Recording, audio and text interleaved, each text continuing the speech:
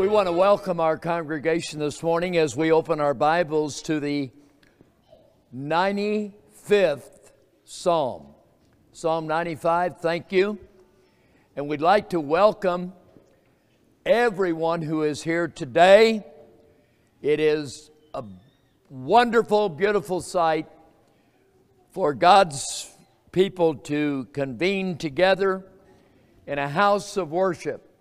What a marvelous thing that is.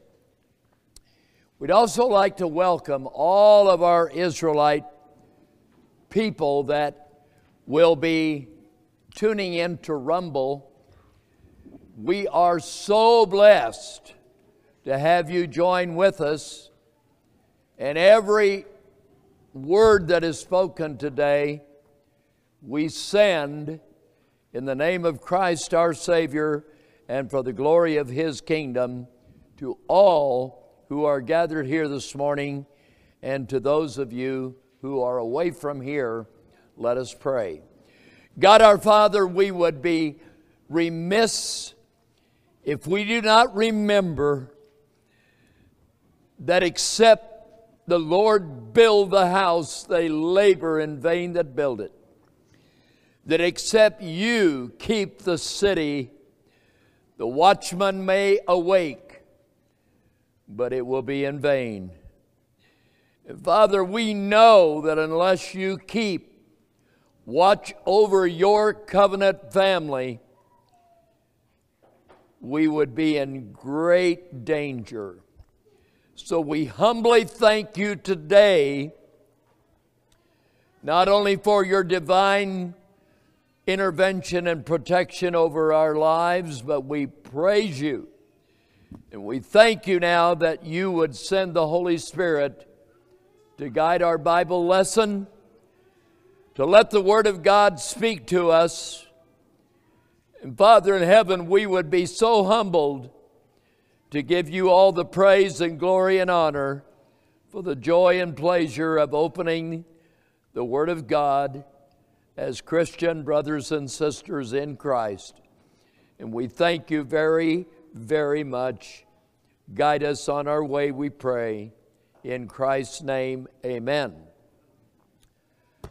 If you look down at the words of Psalm 95, dear family, you will see that we've already been there this morning. We sing that every morning prayer service. We call it the Venite. It is Psalm 95. Now look closely at that psalm and go down to verse 7, where it says, "For He is our God, we are the people of His pasture, the sheep of His hand. Today, if you will hear His voice." Can we all say that phrase together? Today, if ye will hear His voice. The rest of this psalm is connected to an Old Testament event that we're going to look at here this morning. And I'd like for you to read with me from Psalm 95, and we'll begin at verse number 8. And our lesson today will be entitled, Israel at Kadesh Barnea, the tragic price of unbelief. What happened at Kadesh Barnea?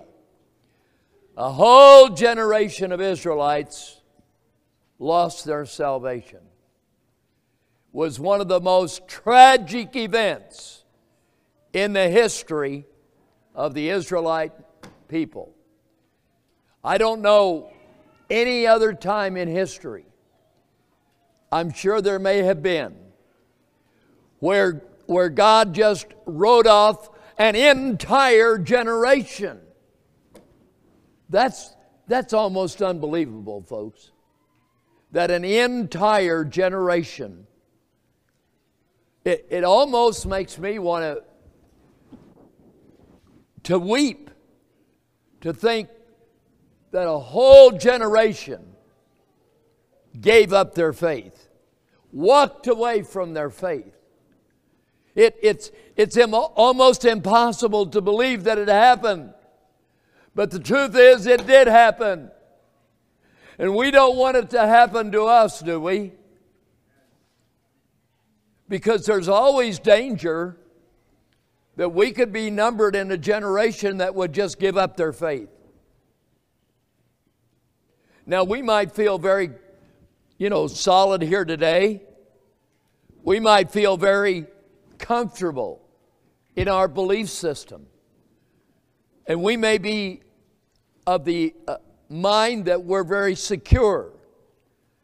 But beloved, we should never grow complacent in the truth that God has brought you into. It's something that's so valuable. It's like something, the most priceless thing you could possibly have in your hand, and then you would lose it. Just lose it all at once. That's what happened at Kadesh Barnea. A whole generation of Israelites threw up their hands, walked away from their faith, and God gave them over to a reprobate condition. Let's join our voices together. Actually, we're going to turn to Psalm 95, and we're going to read verse 6 to the end of that little psalm. So please join me. I'm at Psalm 95, beginning at verse 6. O come, let us worship and bow down. Let us kneel before the Lord our Maker. For He is our God, and we are His people of His pasture, and the sheep of His hand. Today, if ye will hear His voice, harden not your hearts, as in the provocation, as in the day of temptation in the wilderness, when your fathers tempted me, proved me, saw my work. 40 years long was I grieved with this generation, and said, it is a people that do err in their heart, and they have not known my ways, unto whom I swear in my wrath that they should not enter into my rest. As we think about that generation that just simply walked away from their salvation. Now, there's a lot of theological thought that could be said about that. We're going to turn to the book of Hebrews in the New Testament.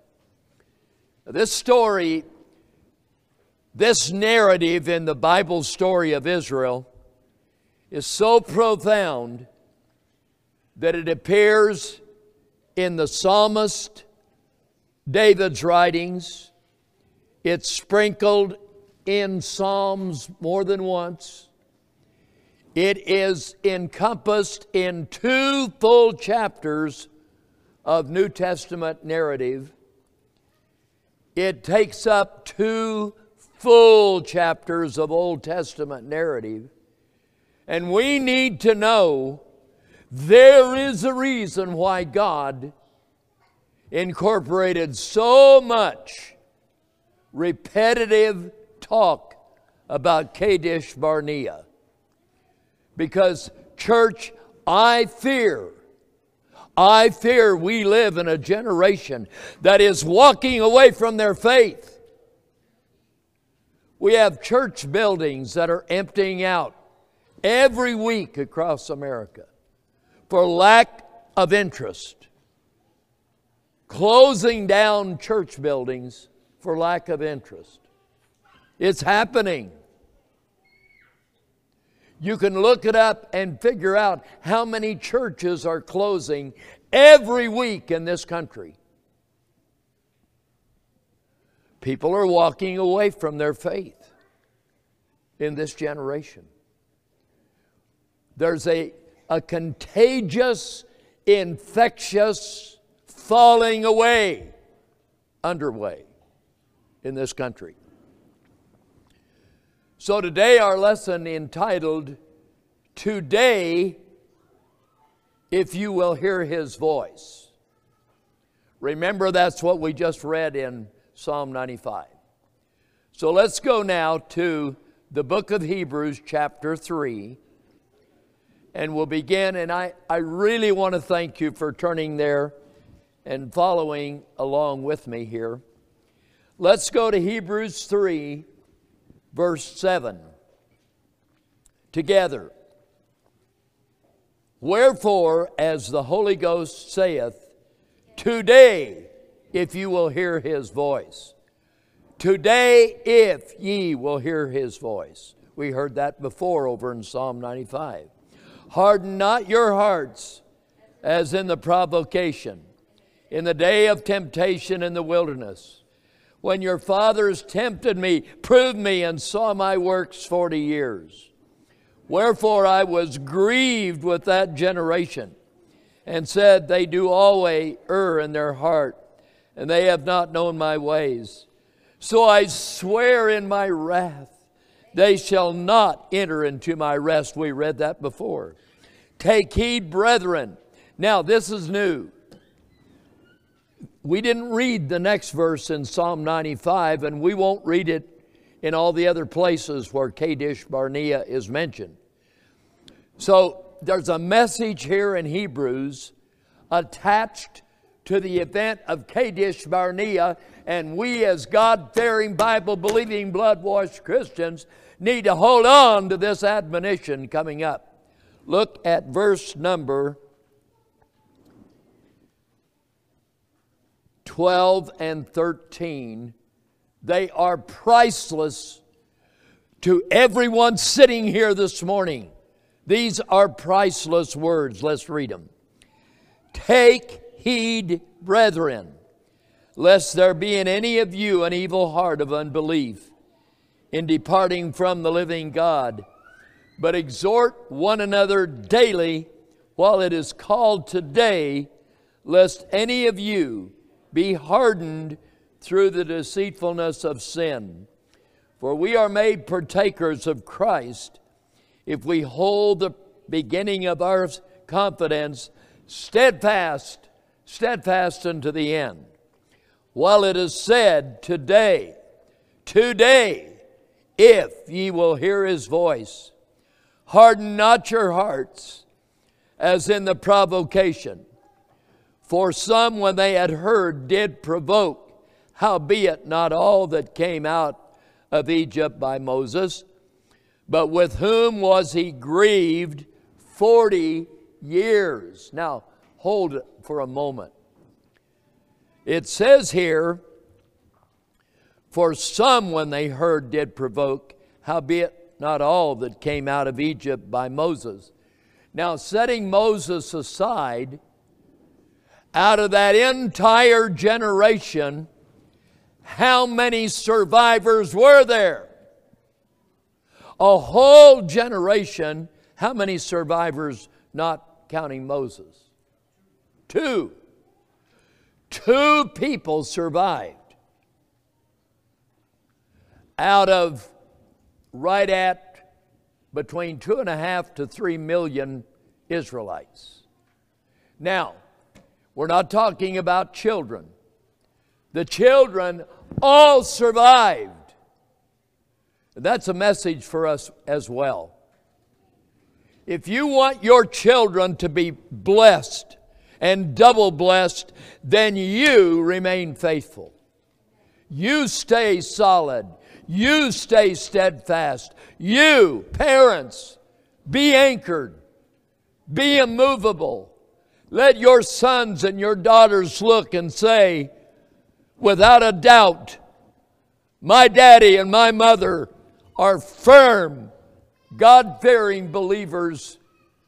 They're not going to go anywhere, and neither am I. Your sons and daughters need to grow up in that kind of an influence. So we come back now to verse number 17. But with whom was he grieved 40 years? Was it not with them that sinned, whose carcasses fell in the wilderness? And to whom sware he that they should not enter into his rest, but to them that believe not? So we see that they could not enter in because of unbelief. Now we can paraphrase that real easily to read, but they could not enter into the kingdom because of unbelief. The kingdom is the ultimate rest that we're reaching for. The kingdom of God, glorious kingdom that will one day fill this earth. That is our great sabbatical rest that's coming. But we've got to journey through the wilderness to get to that kingdom. And that's where the danger lies, in walking away from our faith as we make our journey to the kingdom. Now, so far we've run into that little phrase, today, if you will hear his voice. And you know, there's something about that.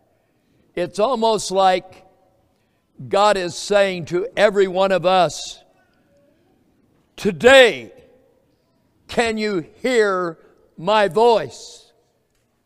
God may be saying to all of us, harden not your hearts. That's a repentant statement. A hardened heart is a calloused heart, an insensitive heart, a heart that is satisfied and comfortable in sin, a heart that is not worried about your state before a holy God. A hardened heart is a heart that is not yielded to God in full faith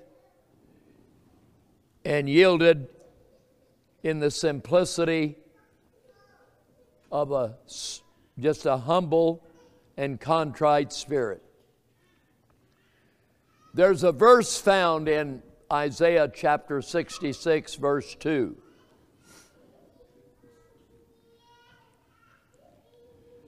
And that verse tells us that God looks at those who out of a good heart, they don't have a hardened heart. They've got a pliable heart. They're a people that do not live in pride, who are not arrogant, people who are humble with each other, people who are gracious and courteous with one another, that treat each other, in a humble sort of way. And they also tremble at the word of God. So we're going to turn now, if you'll notice, to chapter 4. Remember that God didn't put those chapter divisions in the Bible. Let us therefore fear, lest a promise being left us of entering into his rest, any of you seem to come short of it. So chapter 4 continues this whole discussion here.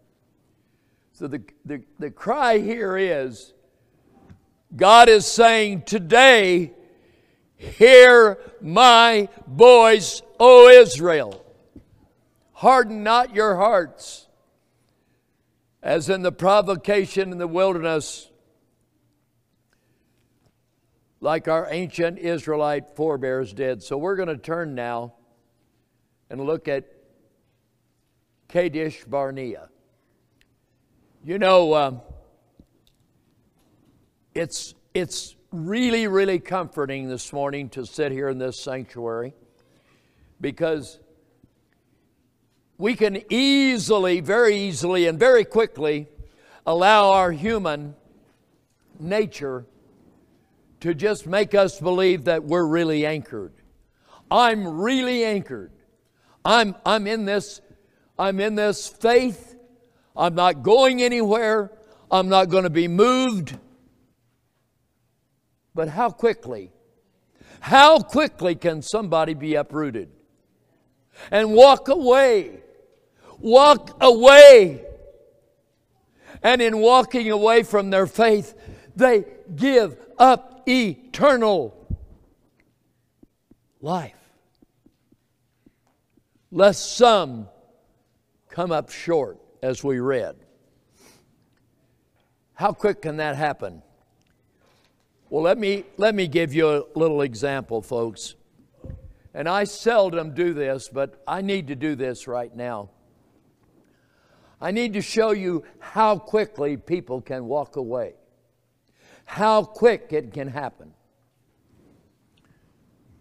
If you were here in June of 1980, we were in the little sanctuary up on the corner. There are people here this morning that will remember this well. And we're having a service. It was on a Sunday because we had yet not transitioned yet from Sunday to Sabbath. So we're all seated there and we're having a wonderful service. It's about 11 o'clock or a little after, and we had just started the Bible lesson and barely moved into it when a huge sound sounded overhead right over the chapel. It was a helicopter. It was a startling thing because it felt like it was going to land on the roof. And we even had a couple of people go outside to see what was going on. Simultaneously, two big, long motorhomes drove up and parked in the parking lot with colored glass that you could not see through. Men began to step out of that. Some of them were dressed in camouflage. One of them had a large camera that they set up on a tripod right out in the yard of the little sanctuary up on the corner. Not knowing exactly what was going on, we couldn't figure it out. We didn't know what was happening. So we dismissed service. There's no way in the world you're going to have a Bible lesson with a helicopter just leaving, making a racket, and all kinds of people pouring out of motorhomes, and you wonder what they're getting ready to do. So we dismissed the congregation, and everyone sort of pledged not to say a word to anybody. So when they wanted to interview people, nobody would talk to them. Well, we all went, got in our cars and left. Left them sitting there with their big, beautiful camera. Present on that event was one of the leading voices on NBC television. I could give you his name, but it wouldn't mean anything to most of you. His first name is Brian. How many can fill in the last name? Well, we had no idea what they were up to, honestly. God being our witness, we did not know what was happening. But I find in the aftermath of that, something happened. We didn't hear a word after that for days went by. Weeks went by. We almost forgot the event, even though it was startling and disruptive in every way. Later that summer, in late August, early September, Dolores and I happened to be in Denver, Colorado, holding a Bible meeting, gathering. And my mother called me and said, "Have you listened to the national news?" And I said, no, I haven't listened to any news. She said, well, we're on the national news. Come home quickly. Now, I don't know if you people remember John Chancellor. He was the newscaster that all America listened to every evening at 6 o'clock. That was in a different time of history. That's when people trusted the national media. But what I'm about to tell you now would give you plenty of evidence to prove that they could not be trusted back in 1980 either. John Chancellor started at the end of this church road with a camera. That's when the road was still dirt. He followed this road right up to the door of the camera while playing Frankenstein music. Weird music. He focused the lens of the camera on the doors of the sanctuary and then proceeded to say the most horrible, unspeakable words that a well-known American by the name of Vernon Jordan, head of the National Urban League, that his assassination had been planned inside this sanctuary. That went out on national news. The next day on the Today Show with Tom Brokaw and Jane Pauley, who we renamed Palsy, Jane, Pauley, and Tom Brokaw. How many remember those names? There's a few hands. They took almost one of their primary segments to even elongate, exaggerate the story. By that time, the name of this church was blackened.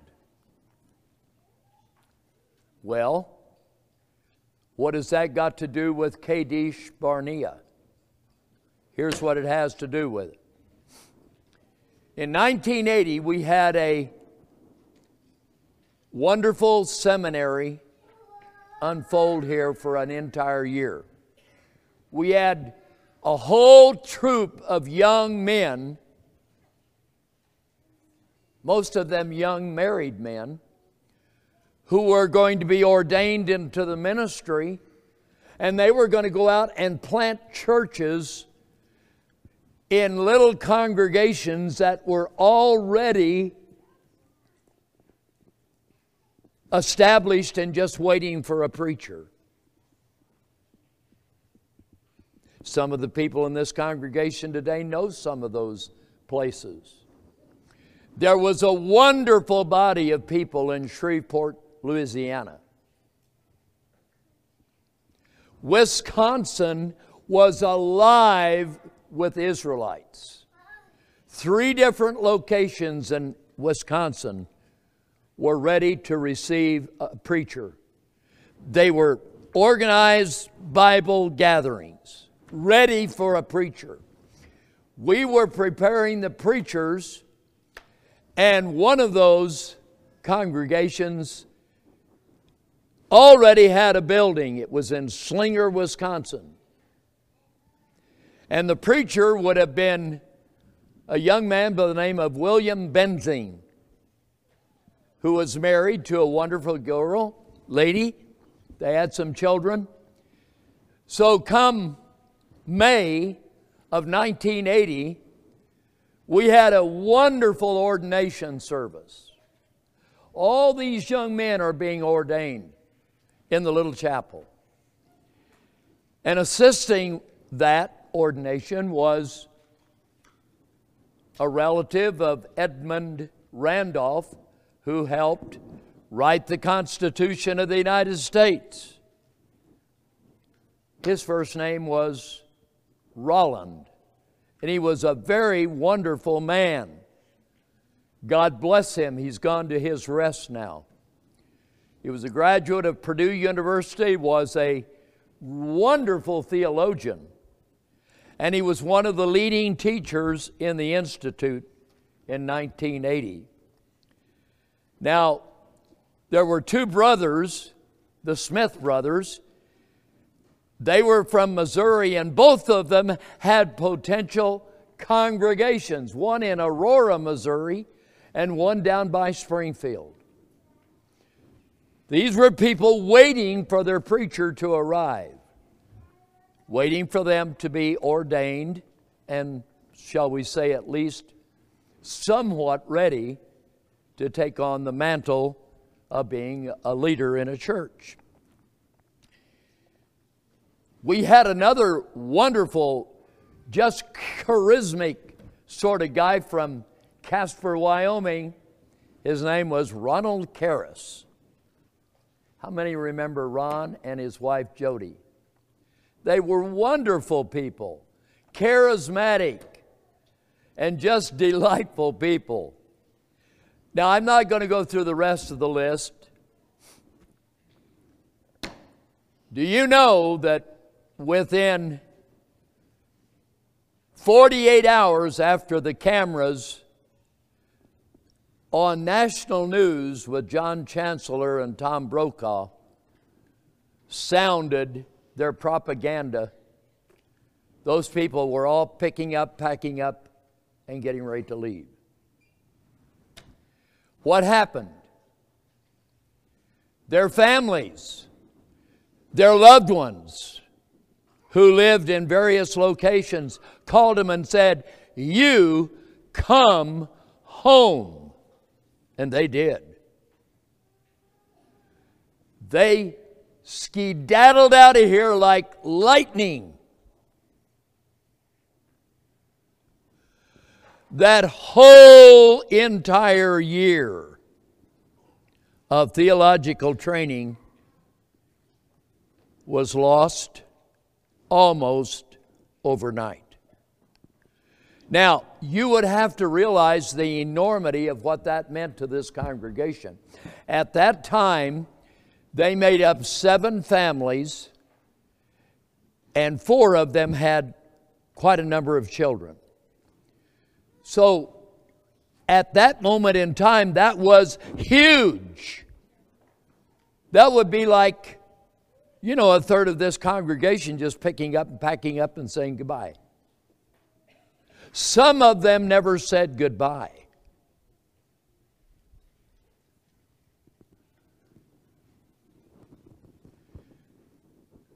And the family, one of the families, were so eager to get out that they went and bought an Airstream travel trailer, loaded their clothes up, and left their home and a few livestock to be sold by a neighbor.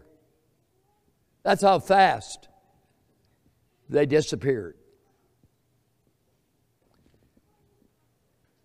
They never returned. Now, over the years, I've met some of these people at meetings, and they are totally melted down over what happened, but they don't know what to do about it. I only mention that because on May 29, 1980, Vernon Jordan, head of the National Urban League, was a black man who was with a white woman. His wife had become very angry with him, and she hired a hitman. They were in a motel in Fort Wayne, Indiana, when someone tried to shoot him and kill him.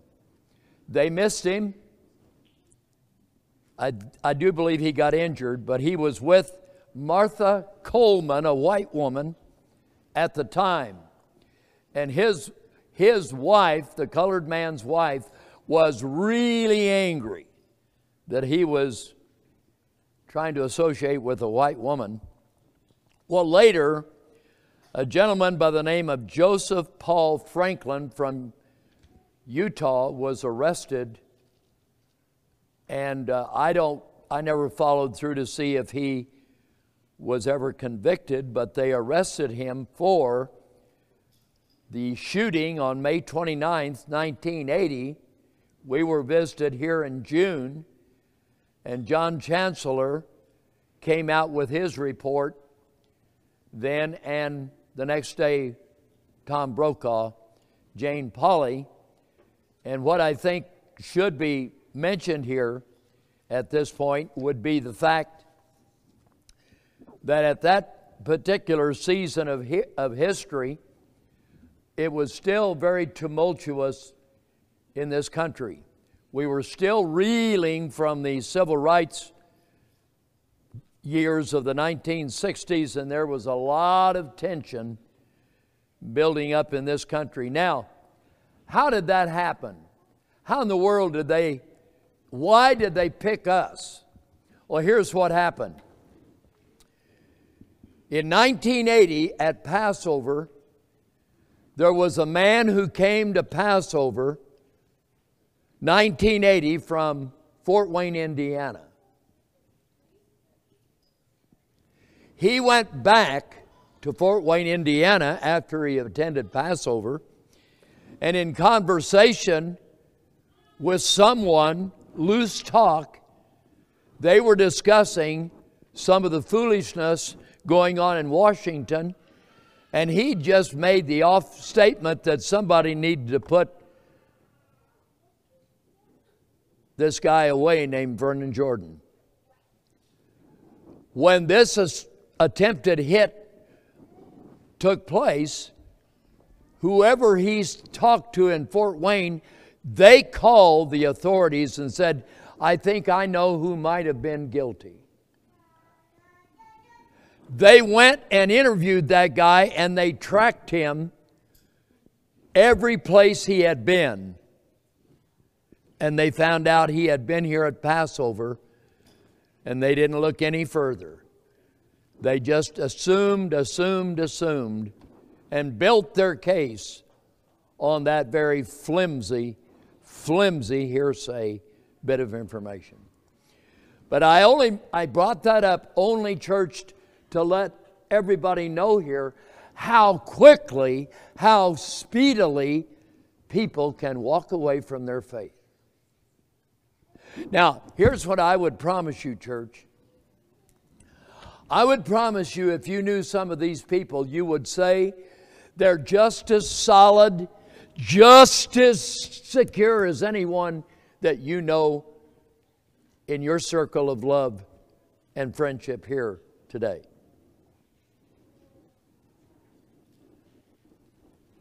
But in a time of crisis, they melted away like a popsicle on a hot August day. Totally melted away. Like a sparkler at the 4th of July.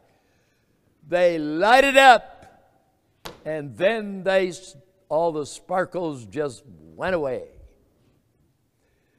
So how many remember that event in 1980? If you remember that event, stand up. Just please stand up. Now, anyone here that would like to have some witnesses, there's all kinds of people right here that were right on the scene when that happened. So now we're going to go back to the Old Testament, and we're going to look at Kadesh Barnea. How would a whole generation of people walk away from their faith? We're talking about a generation that left Egypt at the Exodus. They walked dry shod through the Red Sea. They, with their own eyes, watched the waters of the Red Sea roll back. Before their eyes, they watched and witnessed that miracle and walked on dry ground across that tongue of the Red Sea. This was the generation that witnessed manna from heaven. Manna. Angel food from heaven. It's described something like angel food cake in the Bible.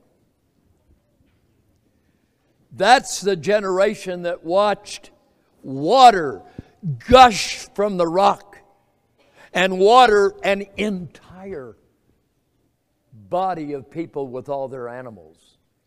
Can you imagine water coming out like that? And that same generation in the wilderness of Sinai gave up their faith. I kind of think, church, that's the reason that this is repetitiously, this story is repetitiously recounted. God says, if you go to the psalmist David, you're going to hear about Kadesh Barnea. If you go to the books of the law, you're going to read about Kadesh Barnea. If you go to the New Testament and read in the narrative of the New Testament, you're going to read about Kadesh Barnea. I get the idea that God wants us to really think hard about this. Today, if you will hear His voice and harden not your heart.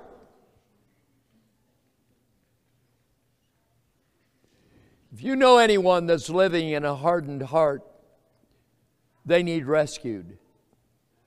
They need rescued before God gives them over to reprobation. We'll begin reading at Numbers chapter 13. Now we're going to do this real quickly. So hold fast, because we got a lot of ground to cover and we're going to cover it very quickly.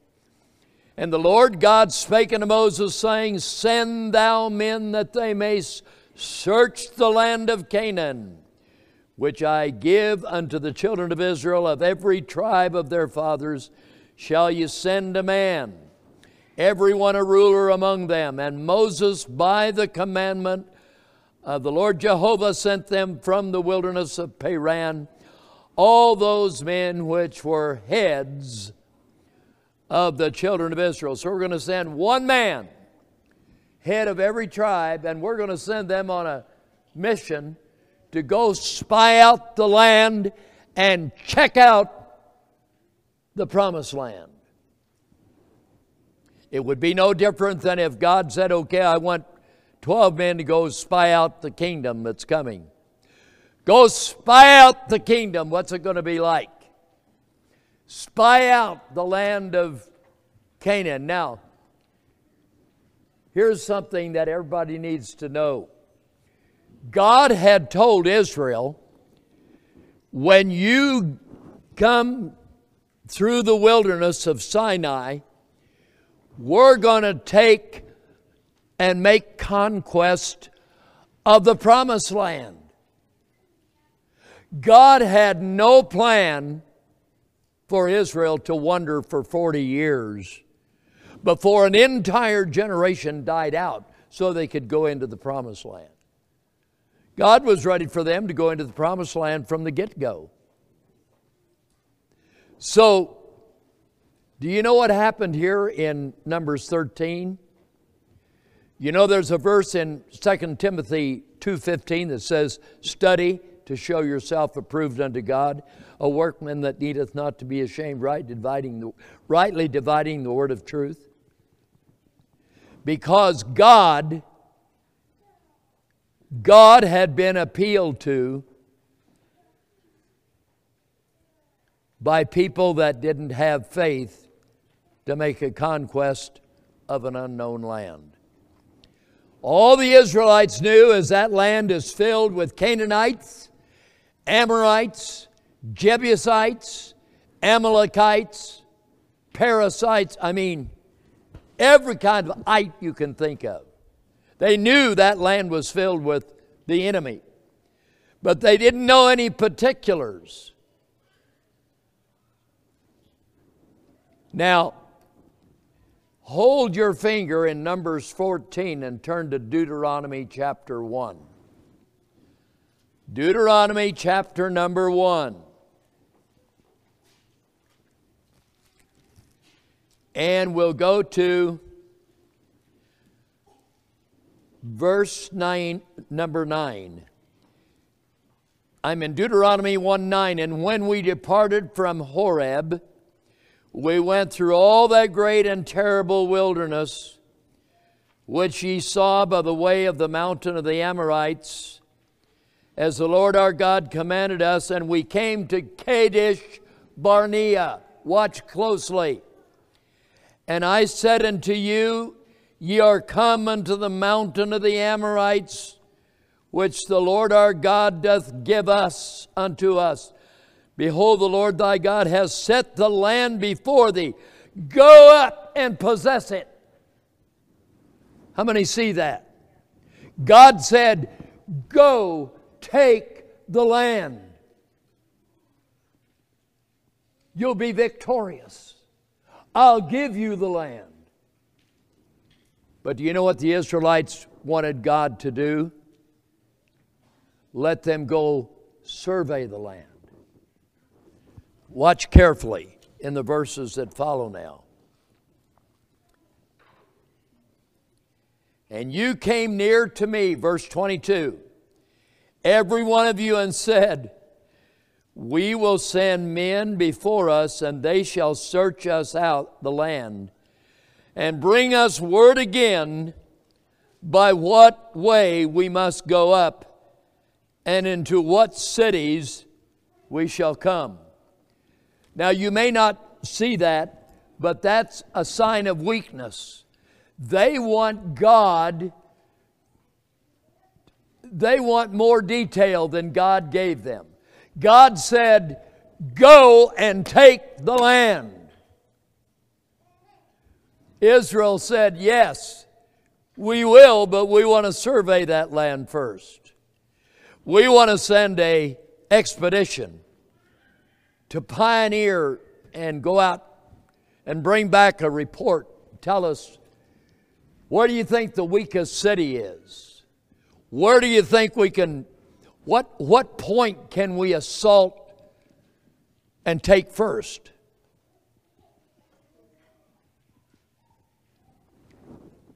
When God gives a command, church, that's all you need. Because the rest is all a matter of trust. God commands, we obey, and all the consequences are in God's hand. Now you want to remember, church, that history, there's always an overarching sovereign hand of God working. God never goes to sleep. So think of your life this way. Life and the world we live in is like a stage, a big stage. We're all actors on that stage. We're over on the recital hall. We're an actor on the stage. Some of those actors are actors that are living in harmony with a sovereign God.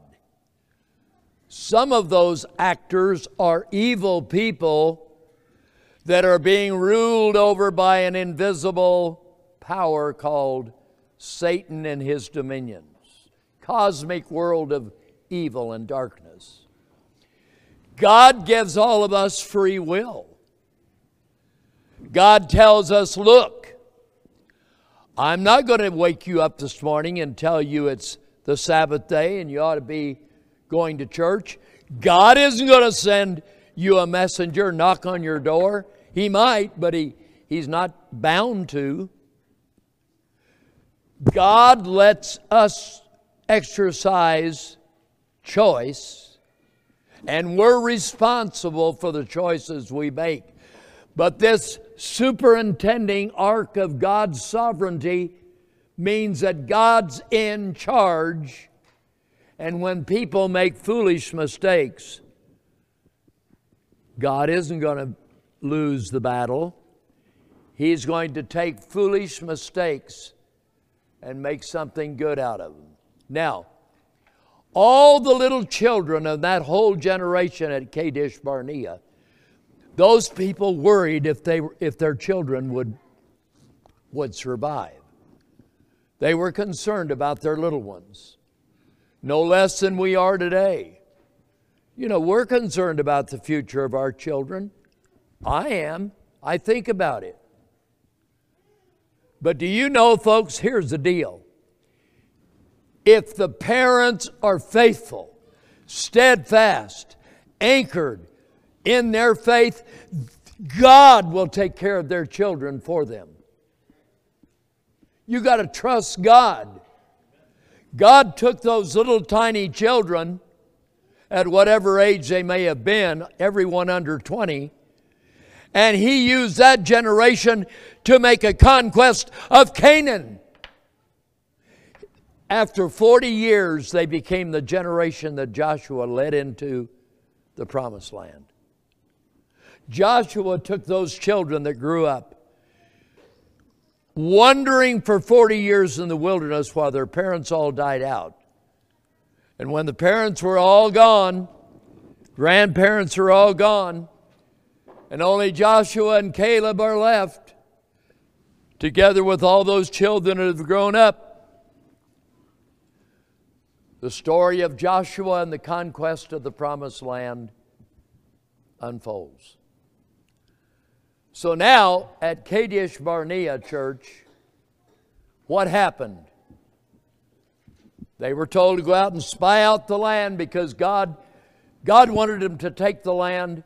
They said, no, we got to search this land out first. So they send out a search party. Now notice in verse 17. I'm in Numbers 13, 17. And Moses sent them to spy out the land of Canaan, said unto them, get ye up this way southward and go up into the mountain. See the land, what it is, and what the people, and the people that dwell therein, whether they be strong or weak, few or many. And what the land is that they dwell in, whether it be good or bad, and what the cities they be that they dwell in, whether in tents or in strongholds, and what the land is, whether it be fat or lean, whether there be wood therein or not.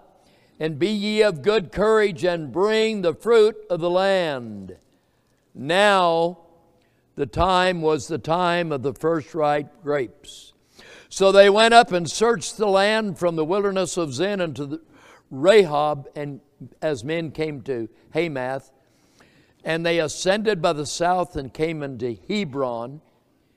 And we'll drop down to verse 23. They came into the brook of Eshcol, cut down from thence a branch with one cluster of grapes, and they bare it between two upon a staff.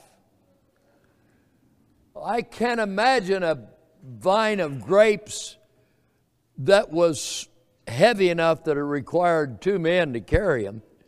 That's what I'm reading here. Verse 25, they returned from searching the land after 40 days. They went and came to Moses and to Aaron and all the congregation unto the wilderness of Paran, Kadesh, brought back word unto them, showed them the fruit of the land. They brought back the fruit of the land in their hand. And they told him and said, we came into the land whither thou sent us, and surely it floweth with milk and honey. And this is the fruit of it. It's a land of milk and honey. Nevertheless, the people be strong that dwell in the land, and the cities are walled, and very great. And moreover, we saw the children of Anak there. And the Amalekites dwell in the land of the south. The Hittites, the Jebusites, the Amorites dwell in the mountains. Canaanites dwell by the sea. Verse 30. A man of great courage steps up. Caleb stilled the people, because you could hear, can't you just hear that crowd of people saying, we can't go up against that kind of a mess of people. You know what the sons of Anak are. They're giants. And they think we're going to go fight those kind of people. They think we're going to go fight against people that have walled up cities. Who are they kidding? Can you hear the murmuring? Listen. Can you hear those Israelites murmuring? I can. I can hear them. Caleb stilled the people before Moses and said, let us go up at once and possess it, for we are well able to overcome. But the men that went up with him, the other 10, said, we be not able to go up against the people. They are stronger than we.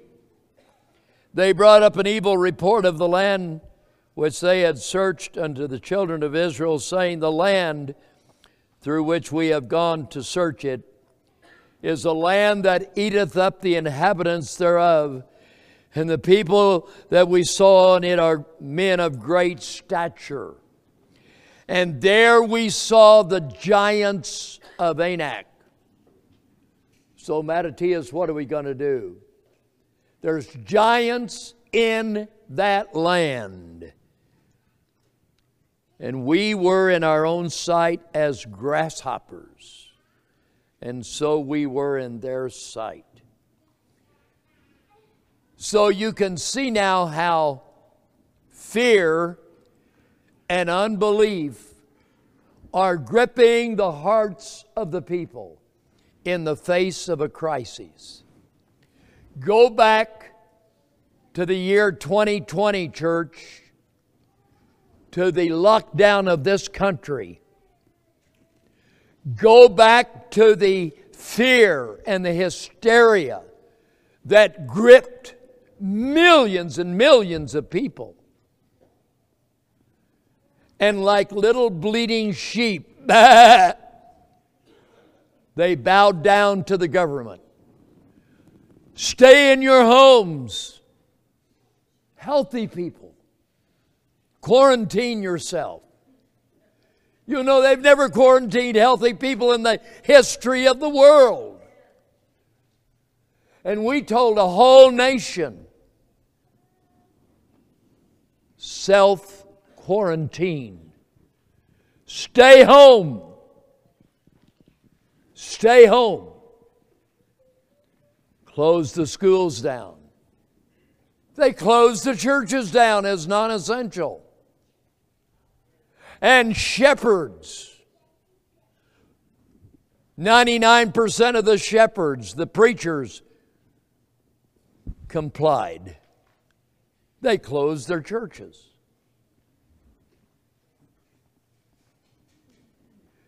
In a matter of one 24-hour period, a whole generation threw away their faith.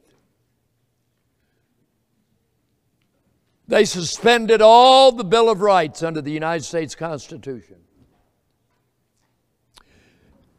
Everyone was censored that tried to say any kind of a warning at that season. You were deplatformed if you said anything. Deplatformed. It was a time of great panic, fear, hysteria, but it underscored a generation that did not have belief sufficient to hold them secure in their faith. They gave up their faith. How many of you know that there are churches that have never reopened? There are churches that never went back from their vacation. We live in a very, very significant season of time, folks. And we're going to watch and we're going to be observing, sadly, more and more Americans walking away from their faith. And today God is saying, today, if you will hear His voice, harden not your hearts, as in the provocation in the wilderness. Now, we've run out of time, but you know, chapter 14 tells us that the people actually told Moses, why did you bring us out of Egypt? Would to God we had died in this wilderness. They'd already had a death wish. We're going to make us a captain and we're going to go back to Egypt. You can read it in chapter 14. Worst of all, they began to gather stones together to go stone two guys.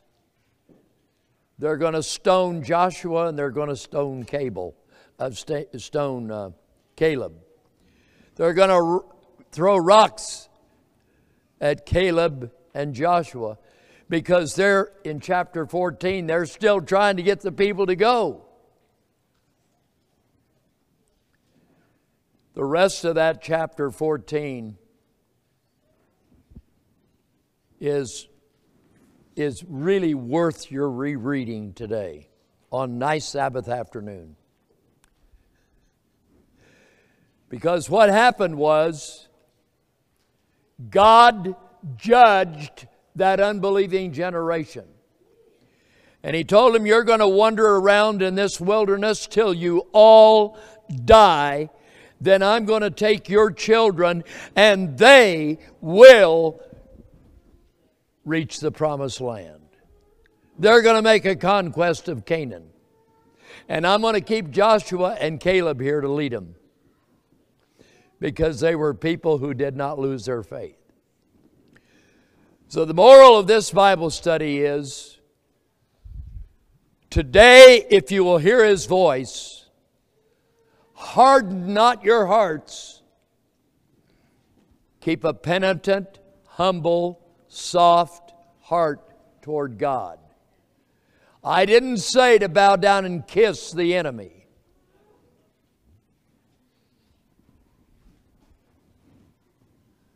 When they come out with a new pandemic, a new virus, a new injection, the answer is no and no.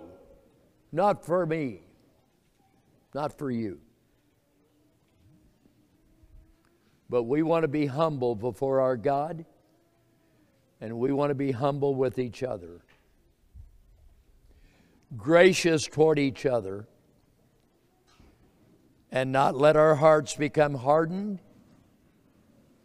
filled with pride and arrogancy, but remain humble before our God. Harden not your hearts, as in the provocation in the wilderness. Today,